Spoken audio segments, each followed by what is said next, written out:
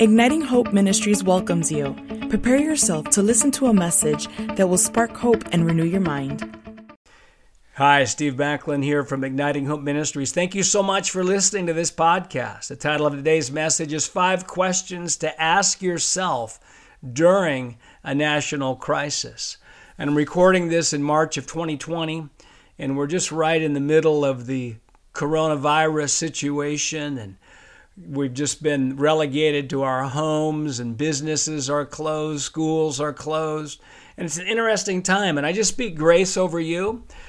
If you've been negatively impacted by this in your health or finances, I also really believe this is an hour of great opportunity.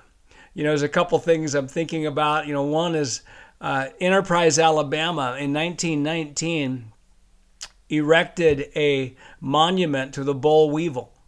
And the boll weevil, years before that, had wiped out their cotton crop. And then once that had happened, they had an idea. They actually started planting peanuts. And they found out that peanuts were more profitable than cotton. And they were so thankful for what they thought was a crisis in their life, they actually had a monument to the boll weevil. I also was thinking about how the devil, he had the Apostle Paul arrested. I mean, the authorities did it, and certainly the kingdom of darkness was behind that. And, you know, I thought, wow, it's all over. But what happened was that Paul in prison became more impactful than he was out of prison, because he wrote 13 books, almost half of the New Testament. And it backfired. It backfired on the devil. It backfired on the governmental officials. So just first of all, I just want to say that I believe this is a season, it's an opportunity, even though there's pressure on us. There's pressure in our emotions. There's pressure in our, potentially our finances and other areas. But I believe that we're going to come out of this thing. I believe we're going to come out better. Even some of the things that we're forced to do. Some of you have got extra time at home right now. I see some of you are going to be writing books. You're going to find out what it means to move forward, which is one of the questions that we're going to be asking today. So I bless you. I bless you. And you know, there's 5 questions that I believe that as we ask ourselves, it's going to build up the hero within us so that we can be a strength to many. So you ready for the 5 questions? And this is a message that you're probably going to want to listen to again, or you're just going to want to pause and allow the Lord to speak to you, allow yourself to reflect, and you're going to get some great answers.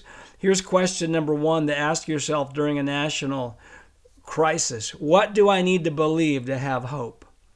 Believing truth always leads to hope, while believing lies creates a lack of hope. In John 8:31 and 32, it says this, "Then Jesus said to those Jews who believed him, 'If you abide in my word, you are my disciples indeed, and you will know the truth, and the truth shall make you free.'" The truth first makes us free in our emotions, and then makes us free in our experience. So the question is, what do I need to believe to have hope?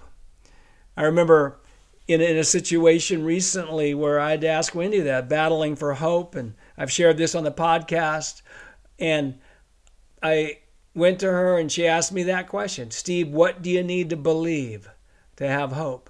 Well, I'll tell you what we need to believe. It's always going to go back to believing the promises of God, believing that our prayers are working, believing that all things work together for good, believing God's going to provide, believing that we'll never face something more than we can handle.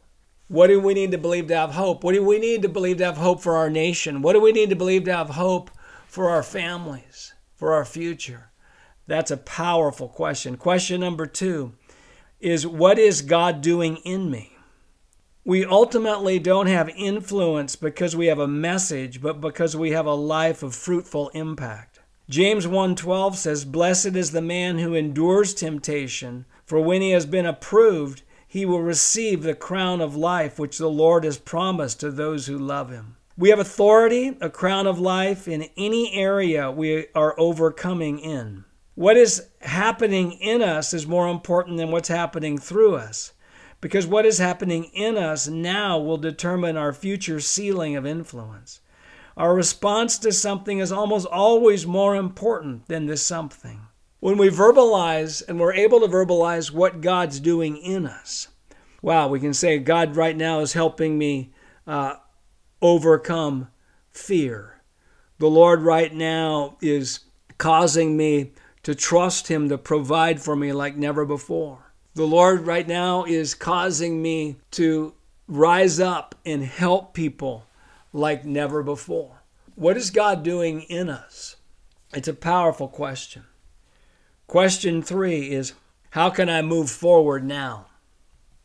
How can I move forward now? Nehemiah said this to his enemies when they wanted him to meet with him in the valley of Oh No. He said this in Nehemiah 6:3, I am doing a great work so that I cannot come down. Why should the work cease while I leave it and go down to you? Nehemiah is our example of not going down into the valley of fear, worry, offense, impulse decision-making, or depression. He kept moving forward in his great work. You know, it's kind of like what happened in Exodus 14, where Moses and the Israelites are at the edge of the Red Sea. Their future's blocked. The Egyptians are bearing down from behind. Their future's blocked. Their past is catching up with them. They're crying out to God, and God says, why are you crying out to me? Tell my people to move forward. Tell my people to move forward. And when they began moving forward, the Red Sea parted. And you know, this is not a time to be passive. This is not a time to just bunker down and be neutralized and bury our talents. It's a time to actually move forward. And one of the greatest questions we can ask God is, what does it mean for me to move forward? Now, many of us are going to have extra time. We're going to have extra time at home. We're on almost like a forced sabbatical. And I see it as an opportunity. I already mentioned this. Some of you are going to be able to make great progress or even finish the book that's in you. By the way, you know, one of the problems a lot of people have when they start writing a book is they want to make it too big. They want to put everything in there. No, just get a book out. Someone needs to hear this. Get a book out. My first book was really small, but it created momentum in my life. Others of you are going to bring greater structure in your life. You're going to bring greater structure around your home. You're going to clean some things up. And maybe moving forward for you is just moving forward relationally with people and taking the time through phone calls, FaceTimes, or whatever. That's question number 3. How can I move forward? Question number 4 is, who can I help? Who can I help? Matthew 23:11 says, but he who is greatest among you shall be your servant. Healthy people have their eyes looking upward to God and outward to people. When a crisis hits, walls between people are broken down. You know, even I'm seeing some of the political divide getting broken down. It's a powerful time to love your neighbor as yourself. Each of us has the ability to give something to others. Even if we don't have a lot of money to give, we can give encouragement, volunteer time, pray for people. And as we think creatively, we'll find different ways to reach out to people. How can I help? Let's take the time to send a text to somebody of encouragement. Let's take the time to say thank you. Let's take the time to pray an audio prayer and send it to somebody. And then lastly, question is, how is my connection to Jesus? This is the most important question. A national or worldwide crisis shakes things to the core. It makes us evaluate what is really important. It causes us to think eternally, not just temporarily. We are forced, like the 3 Hebrew youth, to commit to God, even if it costs us. And this is what it says in Daniel chapter 3, verses 16 to 18. Shadrach, Meshach, and Abednego answered and said to the king, O Nebuchadnezzar, we have no need to answer you in this matter. If that is the case, our God whom we serve is able to deliver us from the burning fiery furnace, and he will deliver us from your hand, O king. But if not, let it be known to you, O king, that we will not serve your gods, nor will we worship the gold image which you have set up. Now, these 3 Hebrew children, they had faith in God's deliverance, but they basically said, no matter what happens, we are not compromising. Challenging times provides us with an ideal opportunity to become a follower of Jesus or to deepen our relationship with him. So, this is what is my relationship? How is my connection to Jesus? The 5th question. And as we press into that, as we make extra time for him, as we surrender areas of our life to him, we're going to find the effect of this season is going to do a powerful work. So these are 5 questions to ask during a national crisis. What do I need to believe to have hope? What is God doing in me? How can I move forward now? Who can I help? How is my connection to Jesus?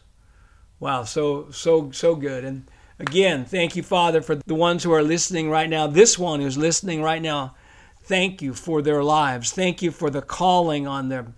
Thank you for doing a great work in them. Thank you for supernaturally sustaining them. Thank you, God, for connecting them with the right people. Thank you that even by listening to this podcast, it indicates their heart to keep growing and to keep moving forward. Wow, thanks so much. Thanks for listening to this podcast from Igniting Hope Ministries. And if this has blessed you, just tell somebody else about this message. And I believe the book Higher Perspectives, one of my books that I wrote, a devotional, 50 devotions, is a great book to be reading at this hour. And I want to remind you that we're here to ignite your hope. There's no hopeless circumstances. There's just people who do not have hope. And once people get a hope, true hope, circumstances cannot stay the same. Hope is an unstoppable force. If something's going to change, somebody believes the future will be better than the present, and they have the power to help make it so. Our hope level determines our influence level, and he who has the most hope has the most influence. And I want to remind you too, the joy of the Lord is your strength. We don't need strength at the end of the battle. We need strength in the middle of the battle. Pretty much for everybody listening today, today's just not a good day to walk in radical joy. Too much uncertainty, too much bad news on the television, too much issues within our families that are unresolved, financial pressures. Joy in a more convenient season, I will call for you. No, listen, today's the day. Rejoice in the Lord always. And again, I say rejoice. We stir it up. We stir up our joy. We rejoice. We thank you, Lord. We become childlike. We delight ourselves in the Lord. Hey, God bless you. Steve Backlund here from Igniting Hope Ministries. Thank you so much for listening to this podcast. We'll see you again on another podcast from Igniting Hope. We hope that you have been blessed by this message. For more resources, you can visit our website at ignitinghope.com.